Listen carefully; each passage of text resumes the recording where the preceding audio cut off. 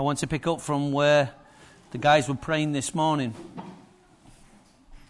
This morning's prayer meeting. They took on a theme and I want to pick up. You know, we're living in a world of social media. I know you know that. And you can't turn around and say, well, computers is, you know, we're coming more and more about computers. No, we are computers. This world is computer driven. And it has been for many years. People say, oh, it's all going computers now. No, it has been computers for many years. It's not going that way. It is that way. Oh, it's all going social media. No, it has been social media for quite a long time. The fact is you just may be using it a little bit more than you've ever used it. But it's been like that for many, many years now. And we're living in this time of a social media epidemic. It's never been seen before what we're seeing today. And therefore, technology is not bad. The technology is good. It's the way we use technology that makes technology bad. It's our use of it, not the technology itself. True? Mobile phones are very useful, aren't they? But the way we use them doesn't make the phone bad, it makes your use of them incorrect. So, the way social media is destroying, social media is designed to enhance communication, but I feel it's actually having the opposite effect. I think it's having a very detrimental effect upon our society. And I don't think the church has fully embraced the use of it. It's using it privately, though the church is using it individually and privately. I do not think the church has fully harnessed the capacity of this power in our hands. And when you talk to the tech guys, of which we have a few in here, they could come and tell you all kinds of things that's going on that you and I wouldn't know about. And they might tell you some things that you do know about, but when you work in this particular field, you get to know things. That's why it's your field. True? But I do believe that social media is affecting us emotionally, psychologically, and relationally. It's affecting us relationally, emotionally, and psychologically. What do I mean by that? Well, you can have conversations on social media, through social media, and do not have to become relationally connected, emotionally connected, and psychologically engaged. It's very, very disconnective in that sense, if you want it to be. Now, you can type in words and you can type in abbreviations. That doesn't mean to say you're connected. That's just a response to something you read. But it doesn't mean to say you relationally are communicated, psychologically, emotionally, are connecting to the people on the other side. And with that being said, it means that we're saying things, we're doing things, we're talking, but we're not actually engaging. Would you agree with that? And it's almost like social media has become like anesthesia. Anesthesia, how do you say it? Anesthesia? Okay. Anesthesia, whatever you want to say it. Which literally means, you know that word actually means loss of sensation. It's almost like we've been given ourselves an epidural of brain, heart, and emotions when it comes to social media. Now, I'm not saying all social media is conducted that way. I'm not saying that. I'm saying large portions of social communication is emotionless. Relationally, it's not there. Psychologically, we're not engaged. And this is creating an issue. This problem in social media is found its way into the church because the people in church are part of society. And we tend to go, we follow the groups. We follow what people do. The monkey that sees is the monkey that does. And people tend to follow the patterns of society. Because after all, that's what society does. So we jump in and follow the crowd.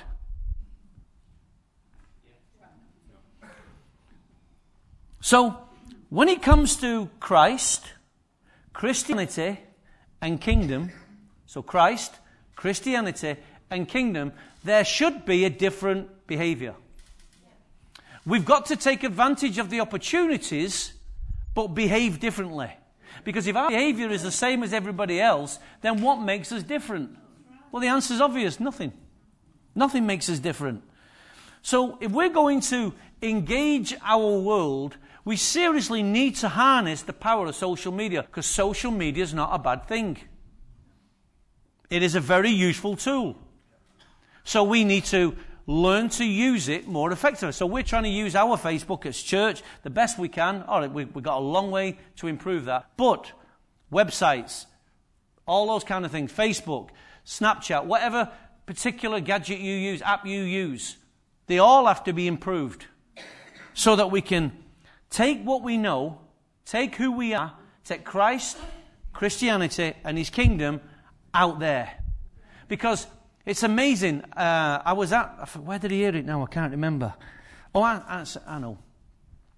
I was listening to a guy speak, and an American guy, and he was telling me, he was telling his audience that he created this website. I did tell Phil, but forgot the name of it now. Can you remember what the name of the website was?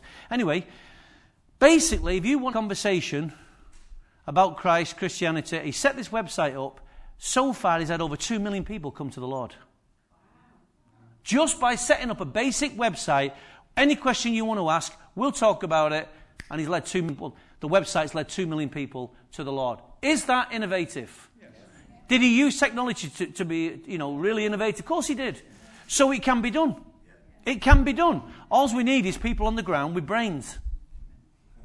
That's easier said than done sometimes, but we need it. There's the problem. Isaiah 59 says this. Isaiah 59 verse 14. Justice is driven back and righteousness stands at a distance. Truth has stumbled in the streets. Honesty cannot enter in. Truth is nowhere to be found, and whoever shuns evil becomes a prey. The Lord looked and was displeased that there was no justice. There was no social media. There was no internet. There was no ability to do the things that we can do today.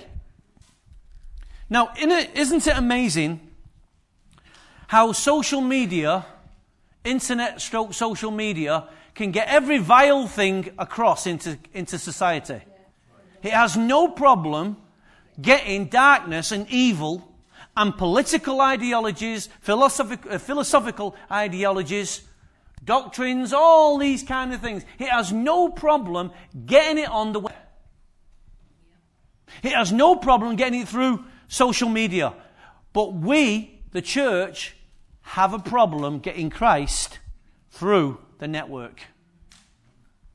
Hello? Now, I know some of the older folks say, well, you're not talking to my generation because we don't use it. Carry on.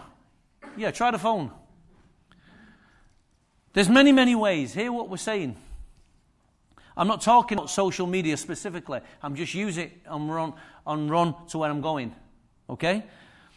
So justice is driven back. We know in our society, justice is being driven back more and more. The more you stand up and say things, this freedom of speech is all under being redefined. And when you say they're redefined, it means you won't have any.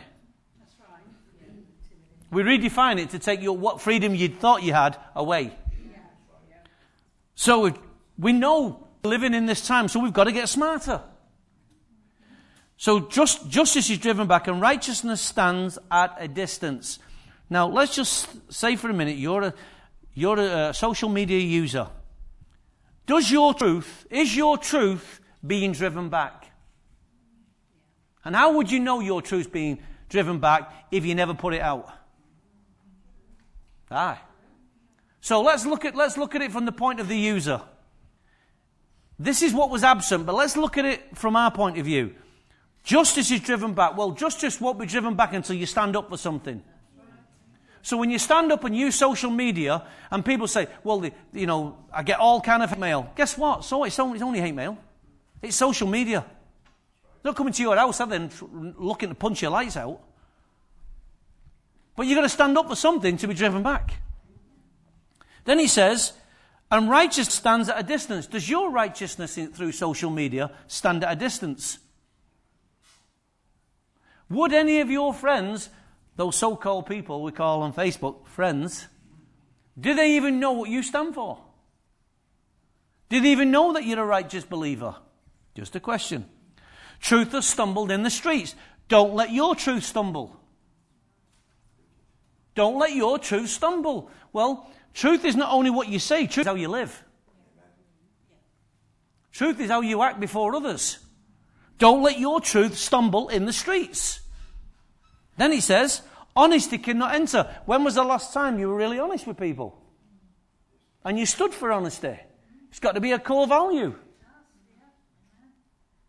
These are the reasons why truth could not get in, is because of these problems. Truth is nowhere to be found. Is that right? In your conversation, my conversation, when people engage you in conversation and they see you, do they see that there's no truth to be found in you? In other words, you gossip, you lie. You jump in with the crowd. You're the same. You get involved in the same conversations and collectively you pull the people down, whoever's being talked about. Come on, church.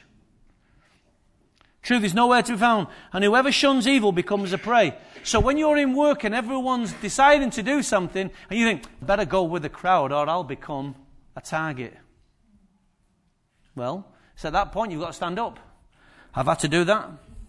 It's not nice, I know, but guess what? The Lord came through. The Lord came through. Stand for something, fall for everything. And it said, truth's nowhere to be found, and whoever shuns evil becomes a prey. The Lord looked and was displeased that there was no justice. That's a sad state for us to be in. But then the Bible says, so then his own arm worked salvation. So in other words, God had to do something that was not in the capability of this crowd. Yes? That's not the case now. God has already brought about salvation. God's own arm does not have to work in that context anymore. Why? Because Jesus has already died. And guess what? You're a representative. You're the one on the ground now. That is his arm. You're the one who's got to speak, got to act, got to stand up, got to move, because you are now his representative in the workplace or in your neighborhood. You're that person. Hello? You're the person. This is it. We're the crowd. It's frightening, I know. So, God asks, God wants, and God requests. God asks, God wants, and God requests that you speak for him. God asks, God wants, and God requests. Notice I didn't say demands. It's always an option. God asks, God wants, God requests you and I to speak for him. Why? Because God wants to speak to you so that you can speak for him. God wants to speak to you so that you can go and speak to others about him. And thus the circle, or the triangle, whichever one you use, is fulfilled. God asks, God wants, God requests you to speak to others about him. But in order to do that, God must speak to you so that you can then go and speak to others. Yes?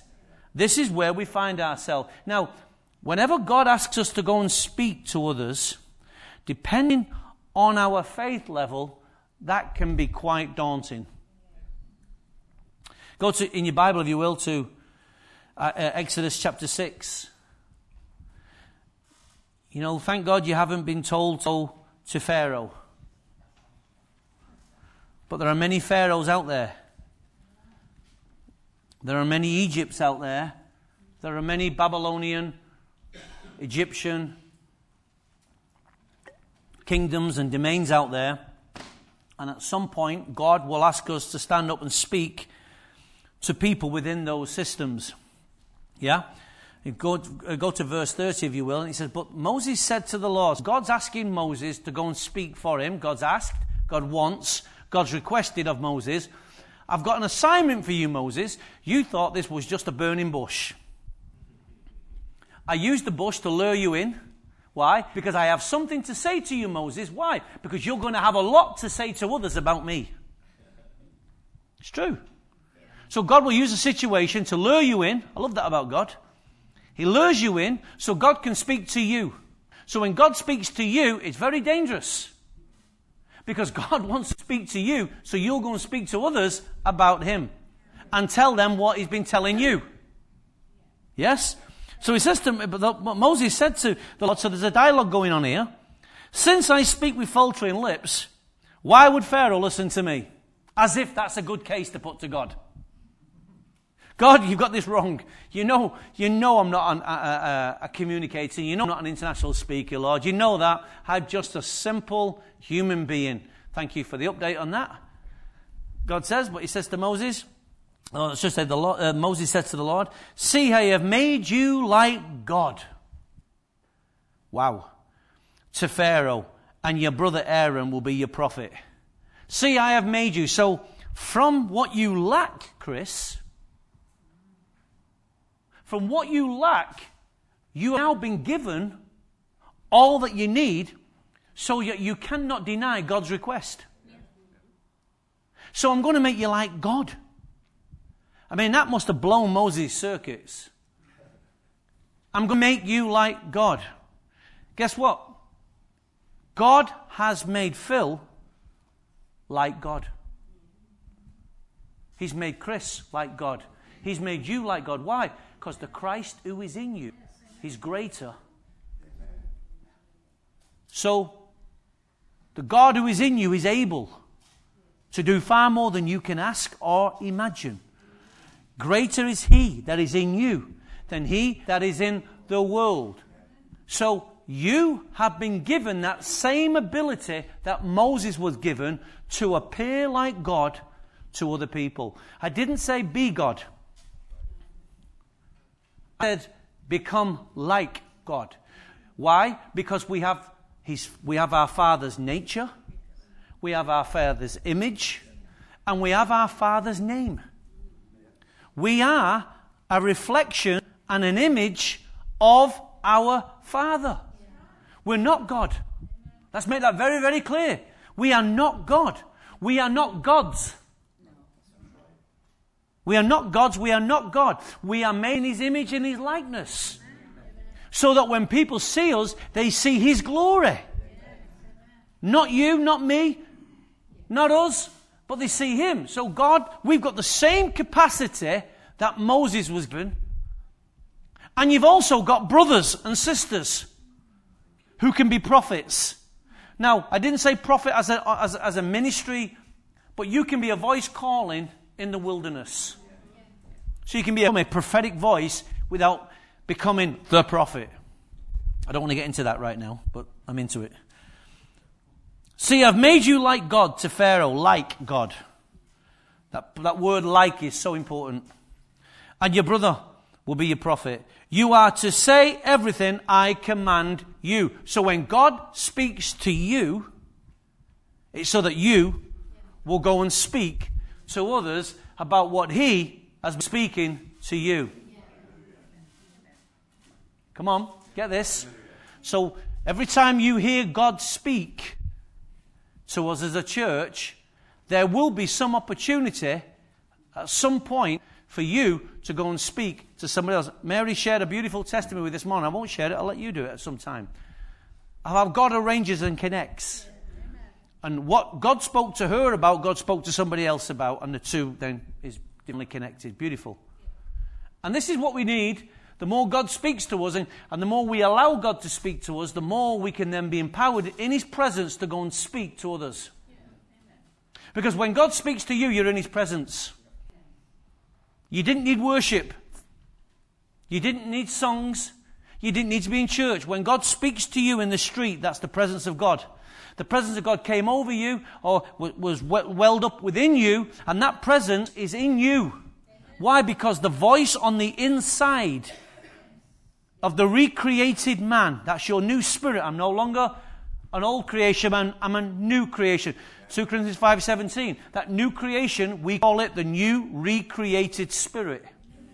God created a spirit within you, and that now becomes a center of control from which God speaks from his spirit within you. You don't have to hear voices on the outside. No, God speaks from inside. So when God speaks to us, the presence of God is over us. And it's in us. Amen? You getting this? You've got to have no excuses by the time we're finished. You are to say to everyone I command you, and your brother Aaron is to tell Pharaoh to let Israelites go out of his country. So you are to say everything I've commanded you. You are to share everything that God is speaking to you. Amen? You are to share it. Hello? You are to share it. You are to go and do something with what God has spoke to you about. Now, let's get that in context.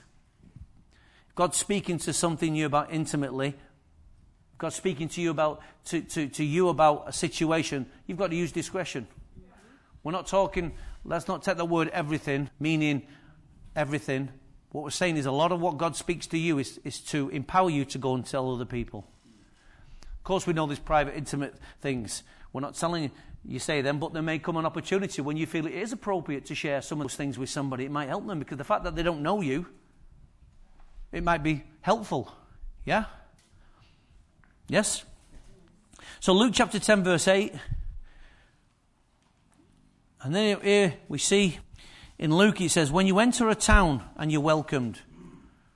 So there's sometimes when you go into places you're not welcome, and other times when you go in you are welcome. And you like this part. It says, eat what's set before you. And then he says, enter a town where you're welcome, eat what's set before you, and heal the sick who are there, and tell them. Heal the sick. The woman is saying, eat everything that's been put in front of you, and then all of a sudden, heal the sick. And then tell them. And then tell them. Tell them what? Well, I'm glad you asked. The kingdom of God is near. So you've gone from eating to now action. When was the last time, or who was the last person we prayed for outside of the confines of this building? Who was the last person we had the courage to go and pray for?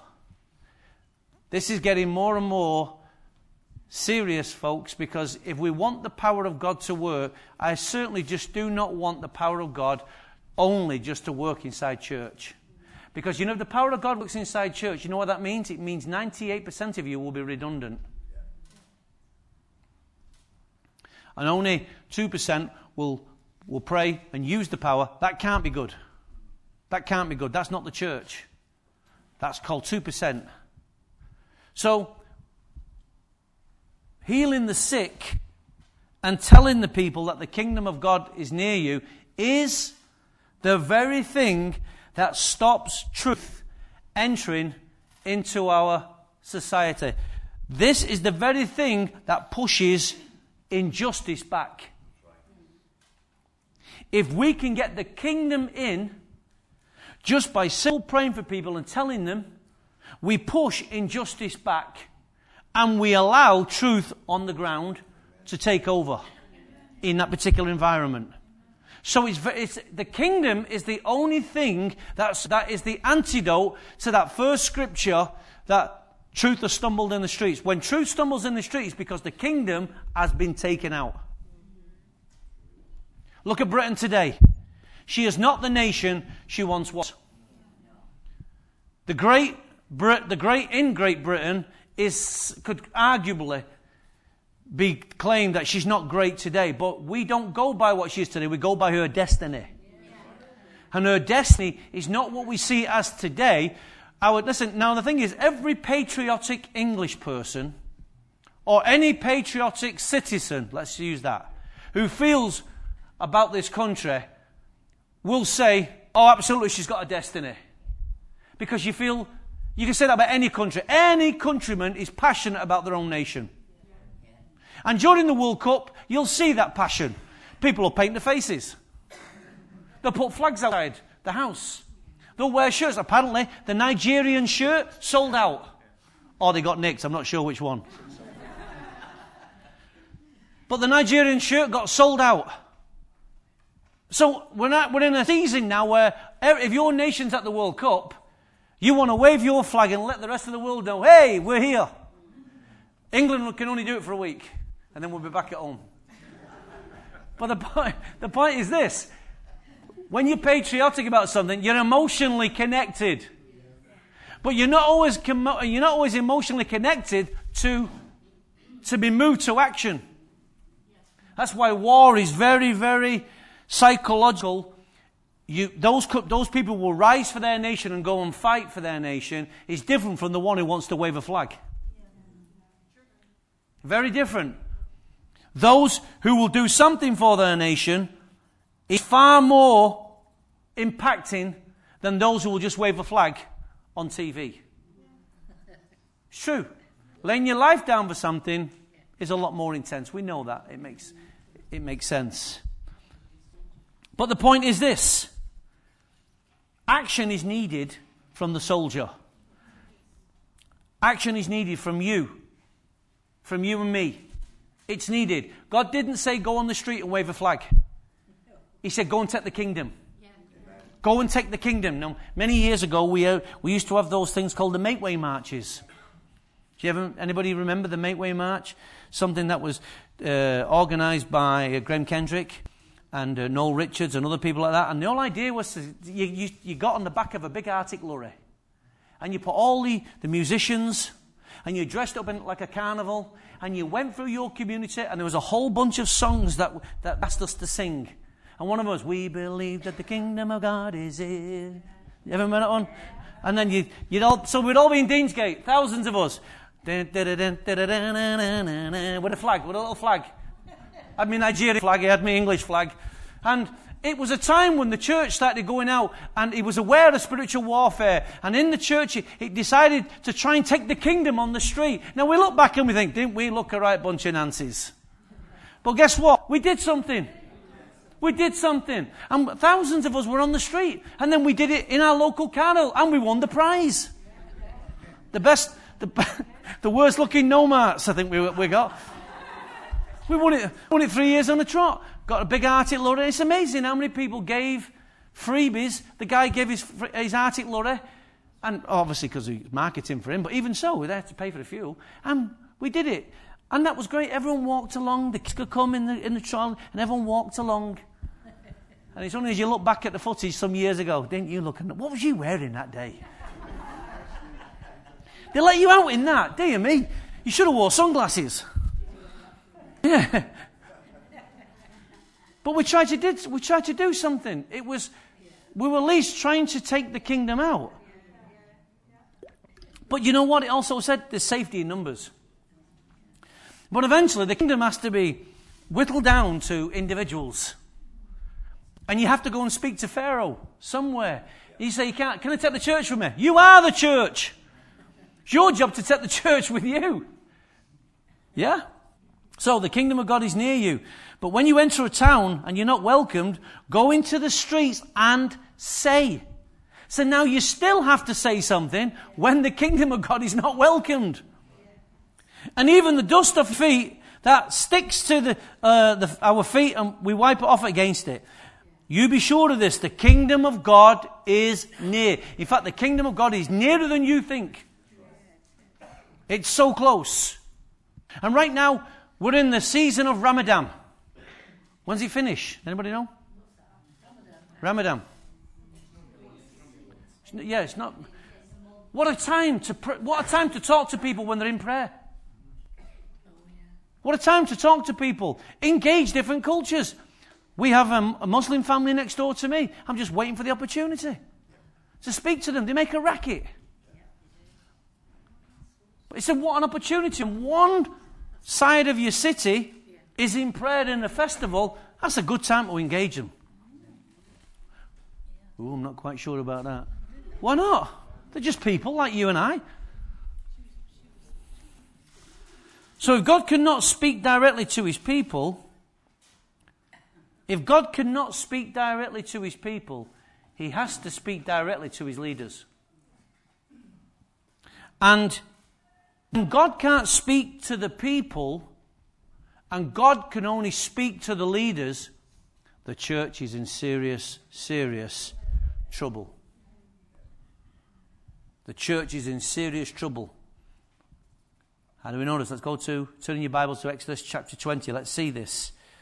Starting at verse 18. Exodus 20, Verse 18. And it says, when the people saw the thunder and lightning, must have been in Birmingham or London, and heard the trumpet and saw the mountain in smoke, they trembled with fear. Well, you would do, wouldn't you? They stayed at a distance and said to Moses, speak to us yourself and we will listen, but don't have God speak to us, or we will die. Say that again. When the people saw the thunder and lightning and heard the trumpet and saw the mountain in smoke, they trembled with fear, and they stayed at a distance and said to Moses, speak to us yourself and we will listen, but don't have God speak to us or we'll die. Go to Exodus chapter 3. Go back.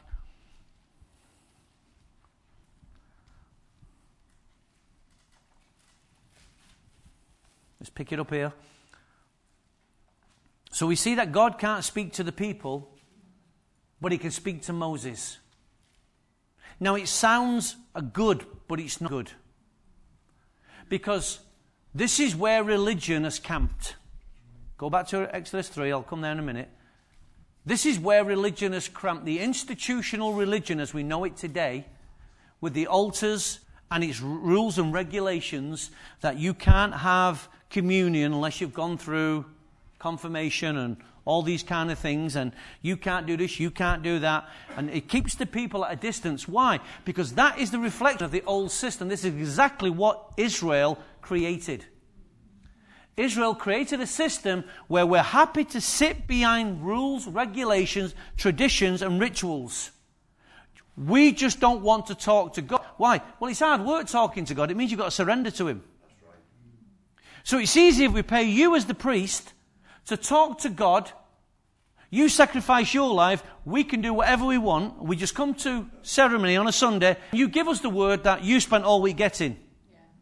That's exactly the same system we still have today. Yes? But in the New Testament, the Bible calls you all priests and kings. It calls you sons and daughters, priests and kings. It now lays the responsibility on you, the individual, as well as our responsibilities on the fivefold ministry. So now, you are responsible for hearing God. You are responsible for obeying God. You are responsible for working in God. You are now responsible, so you cannot get out of this. Now, I'm also responsible for how I lead you. We are responsible for how we govern the affairs of the house. So then when God speaks to us, when you start crying to God because of the way we are leading you, God gets on the case. God moves to your rescue because of the leaders and now abusing his people. Because at the end of the day, you are not my people. You're his people. Together, we are his people. Yes? So, but you are our people in one sense because you are into this church and leadership to lead you. So we understand it in that context. But if we don't lead you righteously and love you righteously, then we're in trouble. Yeah.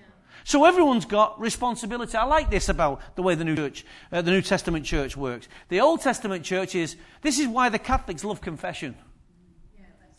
Let's go to confession. Let's get the monkey off our back. And I've got all week to go and do what I want to do again. And I can go back into confession. I can say, bless me, Father, for I've sinned. It's been 6 days since my last confession.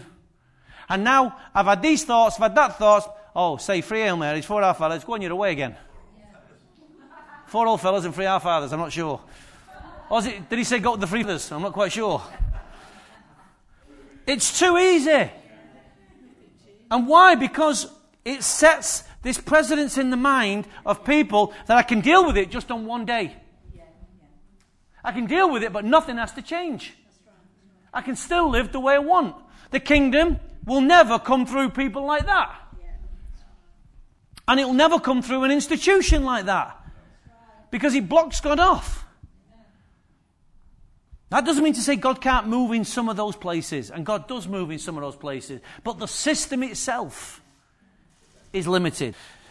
So, Exodus chapter 3. But Moses said to God, verse 11. Exodus 3, verse 11. But Moses said to God, who am I that I should go to Pharaoh and bring the Israelites out of Egypt? And God says, I'll be with you. And this will be the sign to you that it is I who have sent you. When you have brought the people out of Egypt, You will worship God on this mountain. But Moses said to God, suppose I go to the Israelites to say to them, the God of your fathers has sent me, and they ask me, what is his name? Then what shall I tell them? And God said to Moses, I am who I am. There's a song there, isn't there? And this is what you are to say to the Israelites. I am he that has sent you. I am he that has sent you. So God also said to Moses, say to the Israelites, the Lord, the God of your fathers, the God of Abraham, the God of Isaac, has sent me to you. This is my name, forever my name, by which I am to be remembered from generations to generations. Go assemble the elders of Israel and say to them, the Lord, the God of our fathers, the God of Abraham, Isaac, Jacob, appeared to me and said, I have watched over you, and I have seen what has been done to you in Egypt, and I have promised to bring you up out of the misery of in Egypt into the land of the Canaanites, Hittites, and So what he's saying is, Tony, go and tell the elders, go and get the rest of the congregation, because together we're all going. Yeah. Together we're all going to be involved. Let's not have none of this nonsense now, with just when the pastor speaks and he goes. No. Let's not have none of this nonsense when the pastor's not at church because he's the one travelling, but he can't get his own people off the ground here. Hello? So he says, get the elders. I'm speaking to you. I'm speaking to the elders. You're all in agreement together. Now go and get the people. The elders wasn't the same elders that was in the New Testament. These are elders of the clans, of the tribes. So it's like me saying to Dave, go and get your clan together. Go and get the Tilbrook clan together. Go and get the Haywood clans together. We've all got families, all our names. Go and get the people together. Why? Because collectively, we're going. We're all going. So then he says, and the elders of Israel will listen to you. So in this case, the pastor must have some influence. They must have some influence. Now, the problem with most churches is the people do not have a problem with what the pastor says. They just have a problem where what he says, it leads them. So I can say to you, did you agree with this morning's message? Oh, yes. But does it move you to action? No. So therefore, what part didn't you agree with? So I agreed with it in principle, Pastor, but I didn't agree with it in the sense that the part where you said, now I've got to get involved with it. So we'll do this. We all do this. So what we've got to do is, we've got to be at one with what the word is. What's coming to us. Because if I'm going to get my clan together, I'm going to have many conversations and say, honey, we're going. We've got to go. I don't want to go. I haven't got a new dress. I haven't got this. Listen, there'll always be reasons why we can't go. It might be my dress I can't find. I don't know. The point is this. There'll always be reasons why we can't go. And there's no such thing as can't. It's we don't want to go. Because flesh, and listen, the older you become, the less you want to change. So, the elders of Israel will listen to you. Then you and the elders are to go to the king and say to them. So now, we're all supposed to go to the king in the domains, in the society, in the streets, in our workplace, and we've got to go and say some things to them. Yes? Are you with me here? In verse 19, but I know the king of Egypt will not let you go unless a mighty hand compels them, or compels him. So I'll stretch out my hand and strike all the Egyptians with all the wonders that I perform among them. After that, he will let you go, and I will make the Egyptians favorably disposed towards the people. How many people want to see Egyptians favorably disposed towards the kingdom? You've got to go. You've got to go to some Egyptians in order for God to give you the favor before some people. Yeah? So that when you leave, you don't go empty-handed.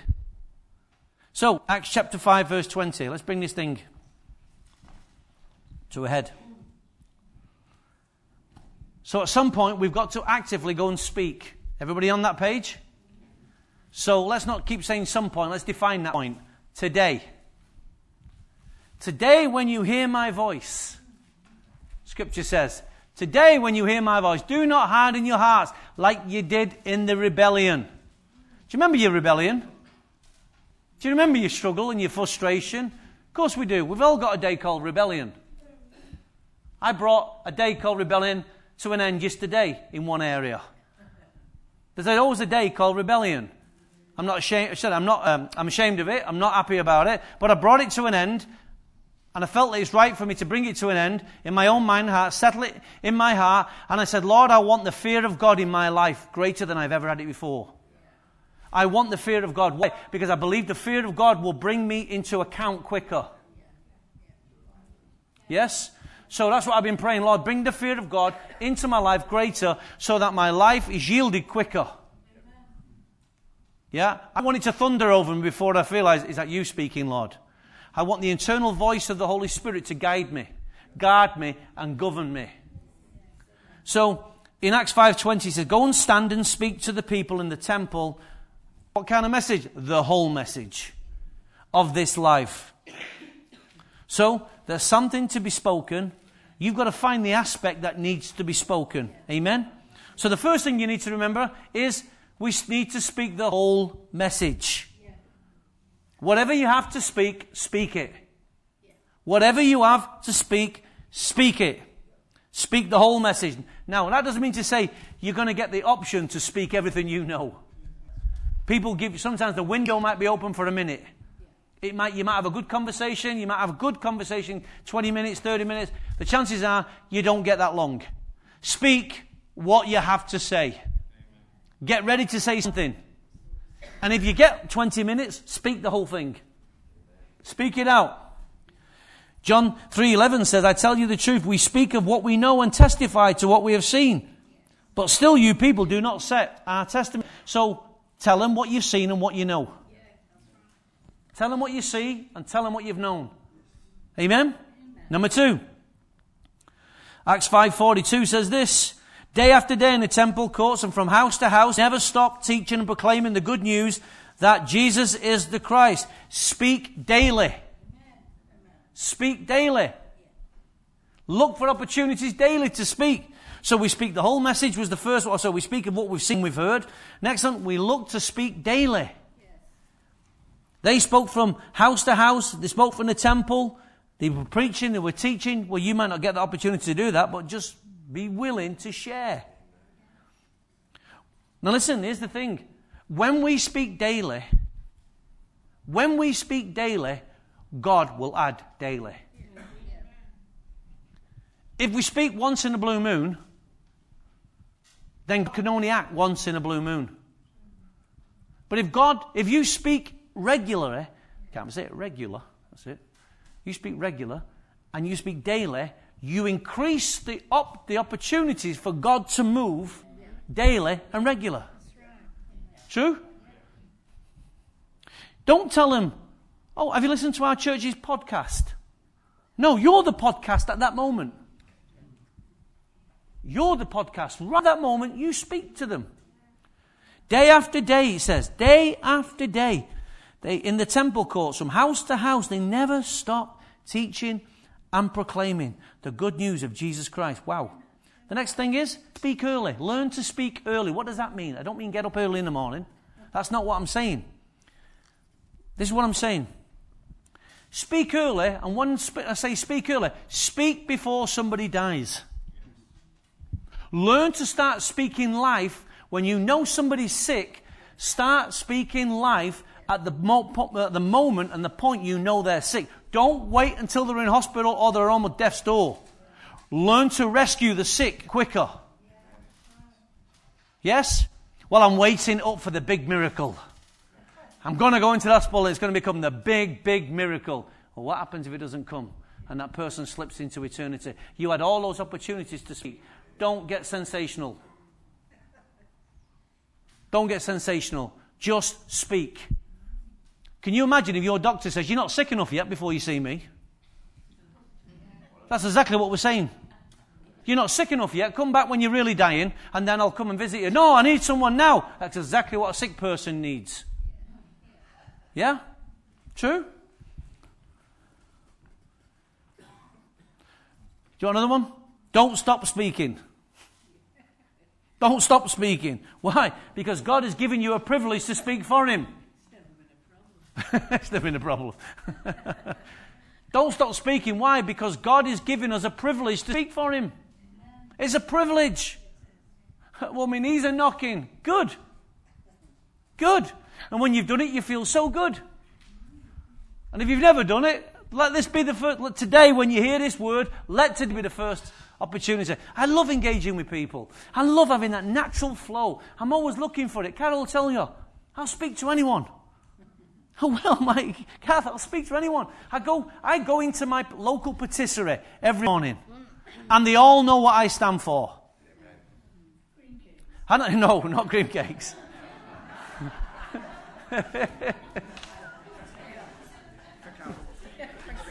Tea cakes, no.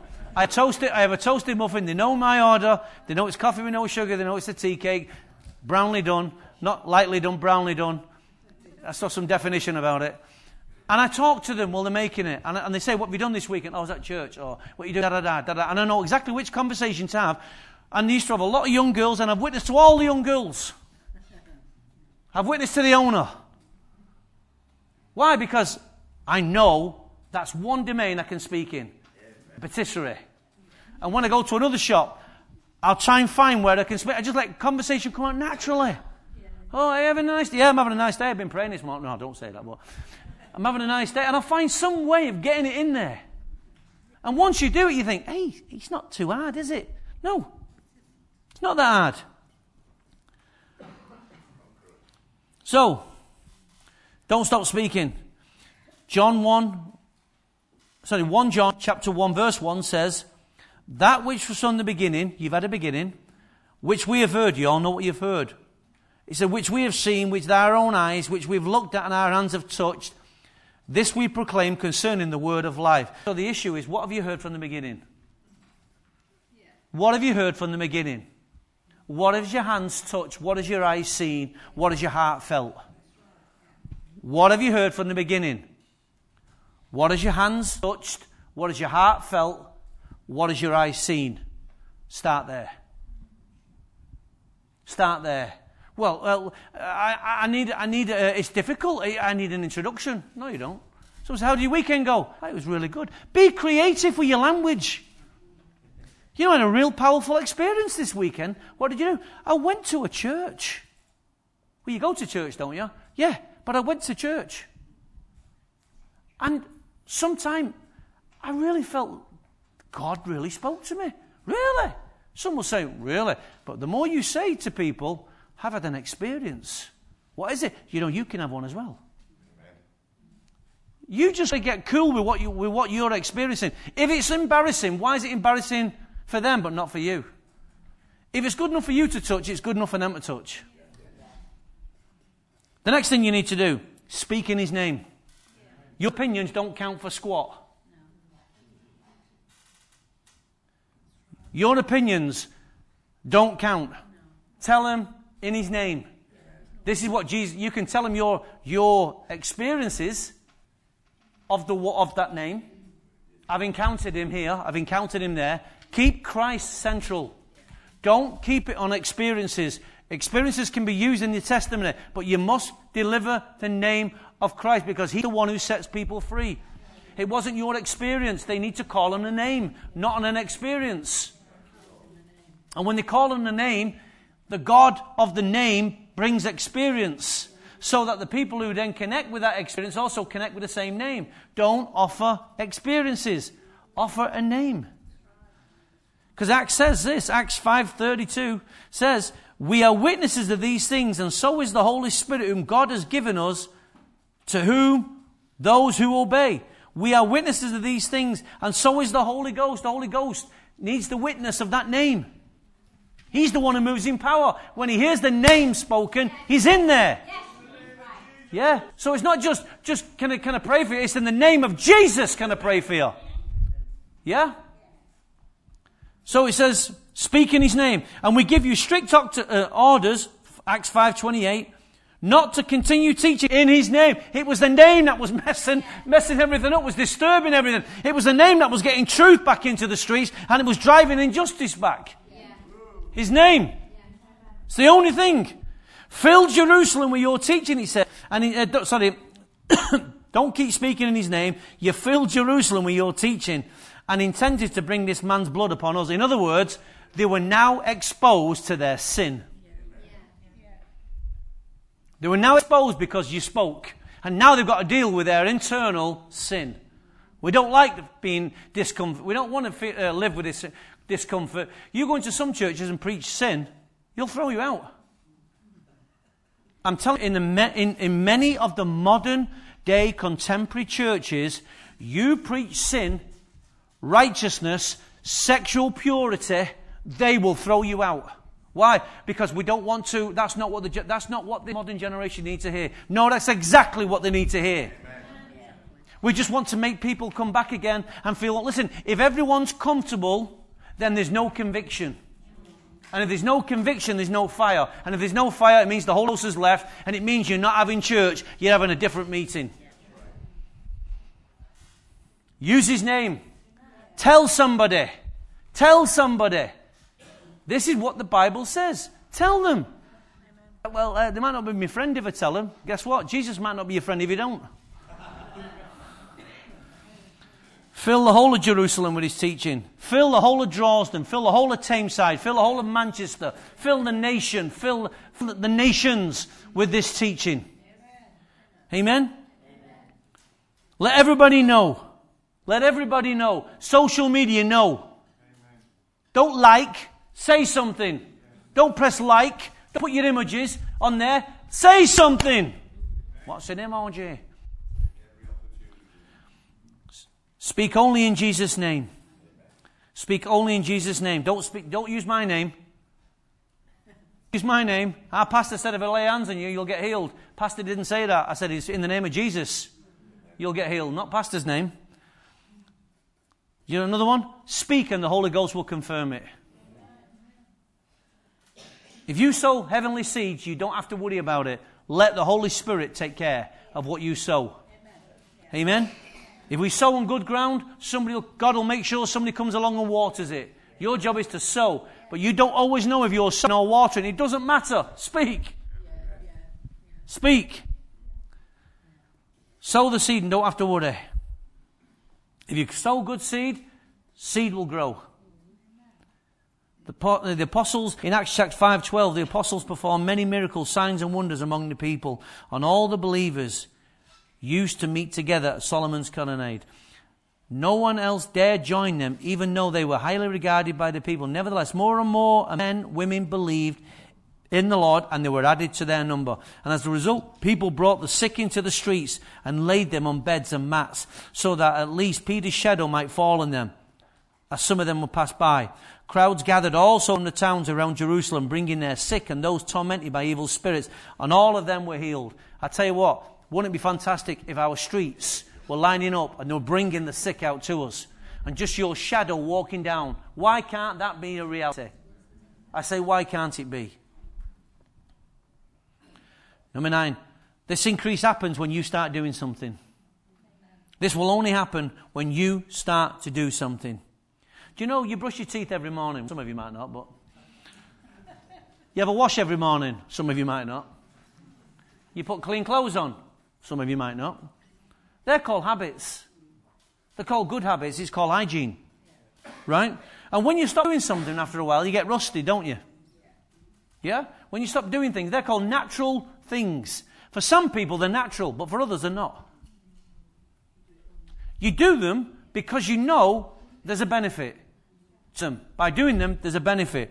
You use toothpaste and you buy these things, you buy the products on the shelf, what's been marketed, because you know these products work and help you feel better. I was reading in a book how toothpaste came about. In the First World War, toothpaste was never used in the American military. Less than 2% soldiers used toothpaste. And it became such a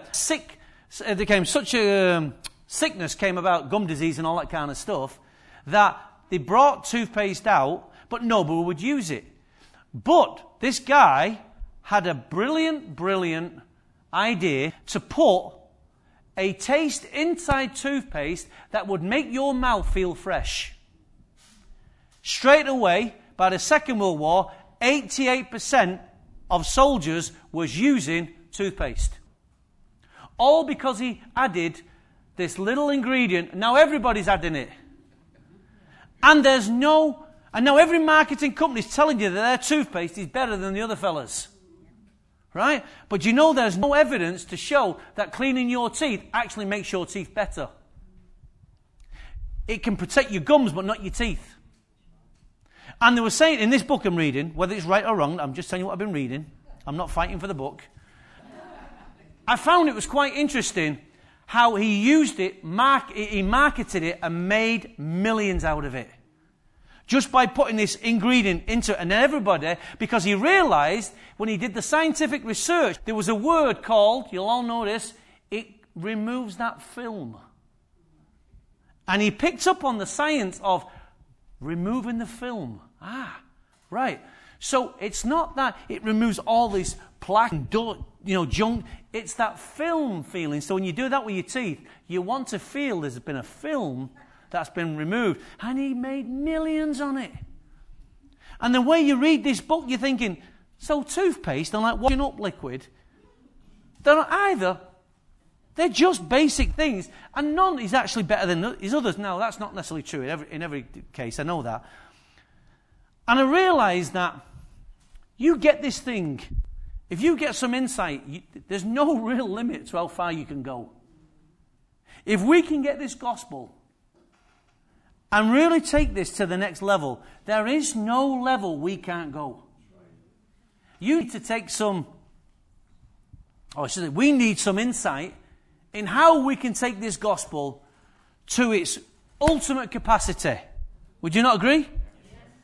But we've got to start to do something with what we know. We have a product, Jesus Christ, if I can use it in that sense, that needs marketing. Guess what? You're the door-to-door salesman. Can I tell you, I know Jesus who makes people smile, who makes the teeth white. No, I'm not saying that's their gospel. What I'm saying is, if you don't use what you've got, someone else will have to come along and take your place. Last one. Well, actually, that is the last one.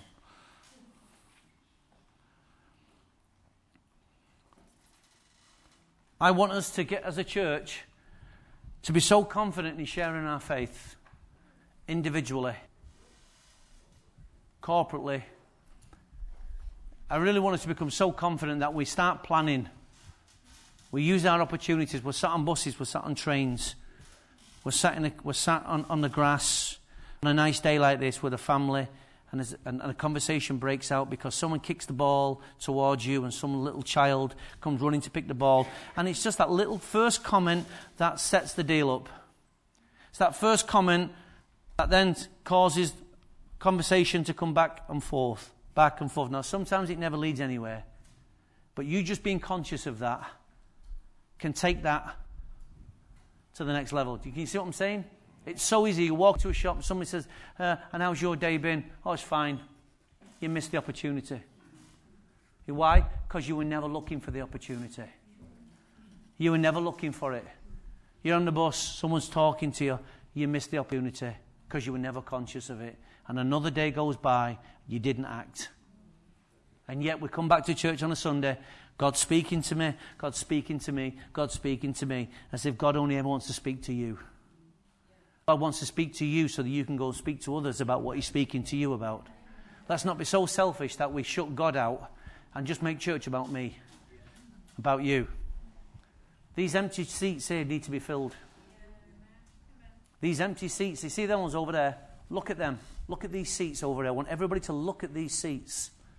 It is a travesty that they are still empty. We want to turn this church around and get to this wall and take this building this way. Yes. Right? So if I turn you all around, there's more space this way. We want to get rid of this. Yeah. Why? Because the new building will all go this way. Right? So if that's the case and this becomes a story, we could get 500 people in here.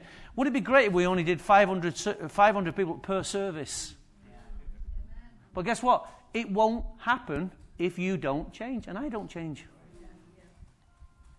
And it starts by you speaking. That is the technology. You and I need is to be bold enough to speak for God to somebody else. That's all it is. It's not rocket science. You do it anyway.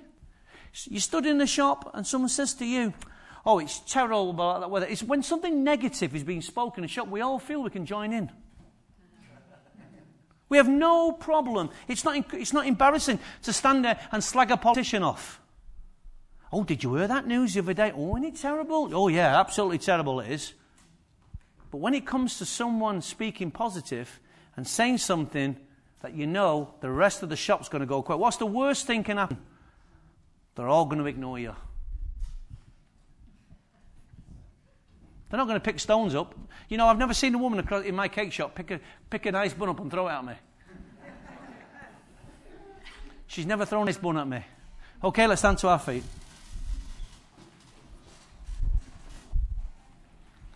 But I might start throwing some ice buns if we don't move.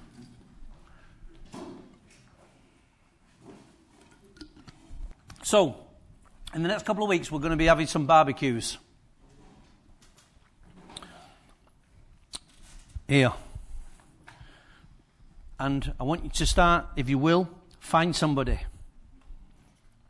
and bring them to a barbecue. Now, if you haven't got a friend, I'm giving you a couple of weeks to go and find one. Let's test how many likes you've got on Facebook and see how many will come. Seriously, let's start bringing people to these events and let's start reaching out. That's what we're corporately. That's just one thing. Simple barbecue. It's dead easy. Feed your face. It's dead easy. With no problems. No one's got any problems opening their mouth on that day, have they? But I'm talking this morning about us doing something individually. Find people to talk to. Find people. And people are starting to do it already, and testimonies are coming through, and it's thrilling my heart. It's thrilling my heart to hear people going out the way and talking to people. And your testimonies are going to be richly going to be appreciated as the more you share. Because I really want to remember we're trying to turn a middle of the road, easygoing church. If we don't address this issue, church, we will have no legacy. This is our very survival, and we don't want to survive, we want to thrive. We don't do anything to survive. We do everything to thrive. Amen? So let's just lift our hands, if we will. I have now released what God has spoken to me, to you. So now it's in your hands. It's still in my hands, but it's also in your hands. So you must say, Lord, this word, I will find a way this week. Daily, I will try and find a way to fill Jerusalem with your word. Help me to fill Jerusalem with your word. Help me, oh God. Bring people divinely, sovereignly across my path. Let me consciously be aware that this is a great opportunity to engage somebody in casual conversation. Lord, give me the thrill of the experience.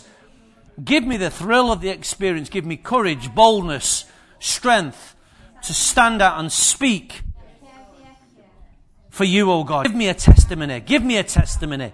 Give me a testimony this week, oh God. Let it happen today. Let your will be done in this place. Let your kingdom come.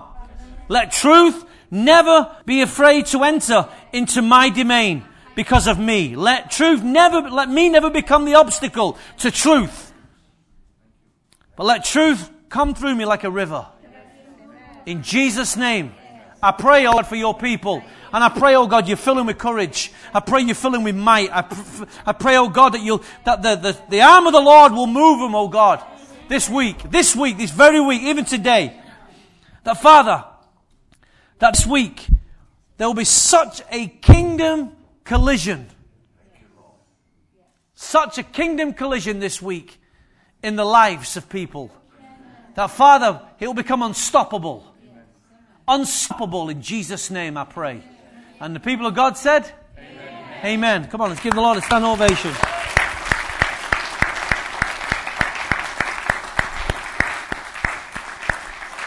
Thank you, guys. Have a great day.